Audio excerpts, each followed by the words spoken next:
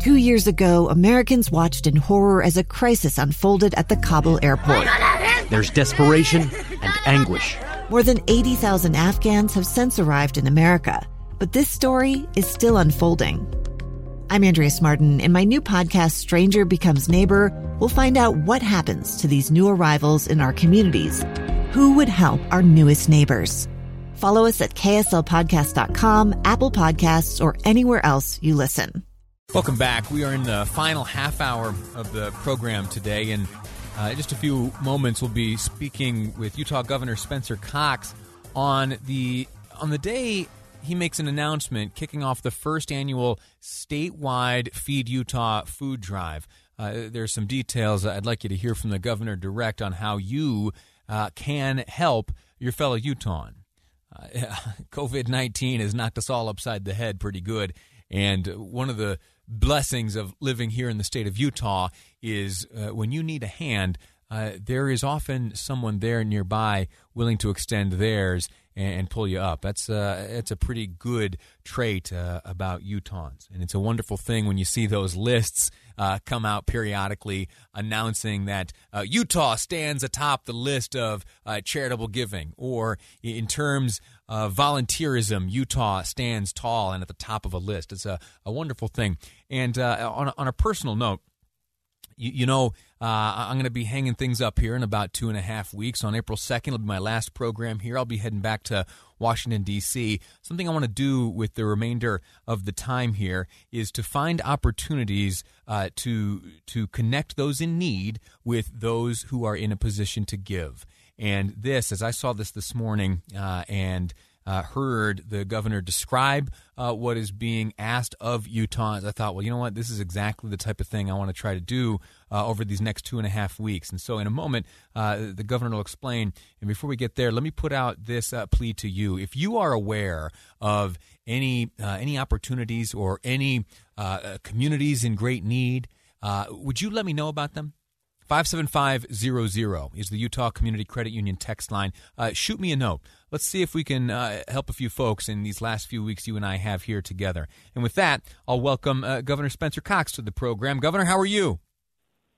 Lee, I'm great. It's great to be with you, although I'm sad that it's going to be for a short time. We're excited for your new adventure, but sad to be losing you. Yeah, it's an incredibly bittersweet thing. I stayed up a number of nights trying to make the right decision, and I think ultimately I do end up making the right one for myself, my family, and hopefully the country. And I think and feel strongly that it is. Governor, this morning you made quite an announcement. You made a donation of sorts. There's an opportunity for folks to give here in the state of Utah. Tell us all about it. Sure. Well, I thank you for using your last couple of weeks to connect people to these opportunities. It's what Utah does best. But the Utah Food Bank desperately needs donations right now. That's true every year. But, of course, the past year has really challenged them in ways that we haven't seen in decades. And so we have an opportunity. This used to be called Scouting for Food, something that many Utahns will remember. We're not doing that anymore. But this is a very similar thing, that people will come around.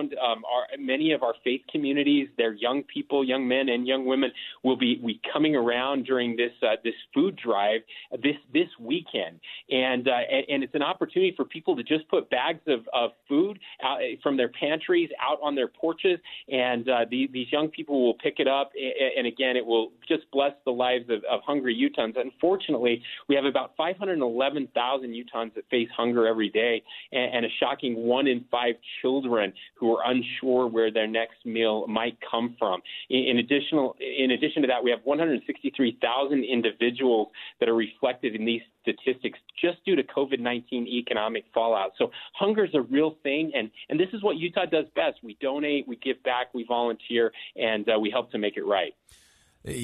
That 1 in 5 Utah children not always knowing where their next meal will come from is something that when I first learned of that statistic, something that absolutely broke my heart. And it's different for me now. You know, I've got a little kid of my own, and, when she's hungry, it's drop everything and get some food in her belly. And to think of, first off, the physical discomfort of the children, and also the feeling of, well, I'm not sure what the word is, but powerlessness maybe felt by those parents who are in circumstances where they're not able to provide for their children. Getting involved, if you've got the means, is absolutely crucial. Talk to me again about the kinds of foods that we're going to be dropping outside the door. Yeah, well, this is very common. We don't want any perishable foods, right? So cans and boxes are the types of things that we're looking for. If you have high protein foods, peanut butter, tuna fish, those types of things that are really good for people and again good for kids. Talking about the kids, it's interesting as I talk to teachers, and we often have no idea. I mean, it may be your kids' friends. They'll pick up food after school, and most kids have no idea.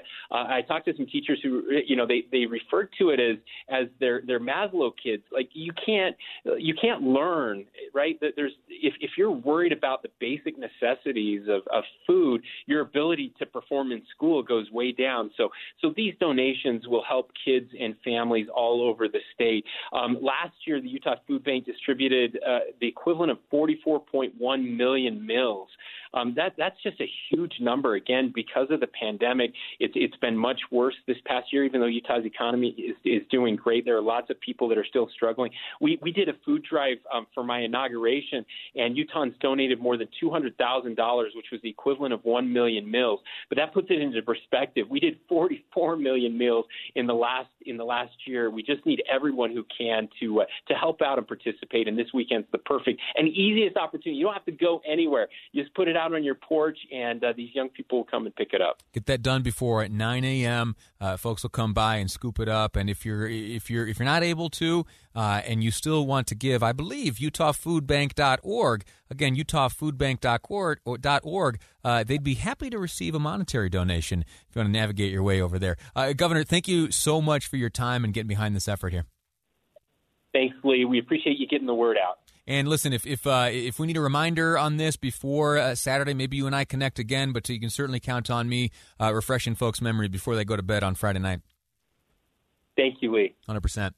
All right, so there you have it. The details are you get some food out in front of your home, non-perishable, of course, before 9 a.m. on Saturday. That's the 20th. There'll be volunteers to come by to pick up that food. What's the scope of the need right now? Well, over 500,000 Utahns are facing hunger. Many of those Utahns, and listen, you may be one of those Utahns yourself.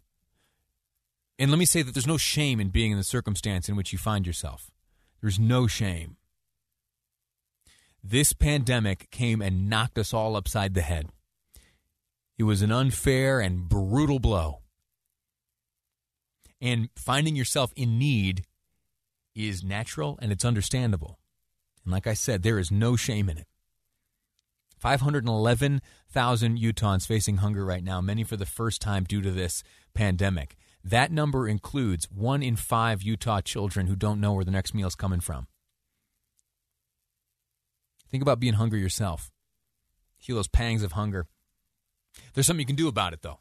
Get the non-perishable food outside your front door by 9 a.m. this coming Saturday. Volunteers will swing by and pick it up and get that to folks who need it. You want to give money? UtahFoodBank.org. Log on, send your money over there. It's going to equate to food in the bellies of the hungry, all right? And still looking for opportunities to give. 57500. That's the Utah Community Credit Union text line. I'm going to use these last 2.5 weeks I've got here on the air to try to put those in need in touch with those who have a bit to give. 57500. Quick break. When we come back, I want to talk to you about the next pool of people being tested to receive the vaccine. Kids. Moderna has announced the beginning of its vaccine trials on children. What does that mean for this ever-steady march towards normalcy? We'll get into the details next on Live Mike. I'm Lee Lonsberry, and this is KSL News Radio. I'm Dave Cawley, investigative journalist and host of the podcast Cold. In October of 1985, a woman named Cherie Warren left work at a busy Salt Lake City office to meet her estranged husband at a downtown auto dealership. She never made it home. Cherie's car surfaced weeks later in Las Vegas. In the parking lot of a hotel casino. No one knows how it got there. Strange. It was strange. Both Cherie's estranged husband and her boyfriend raised suspicion for investigators. I kind of thought that he might have done something. But no arrests were ever made.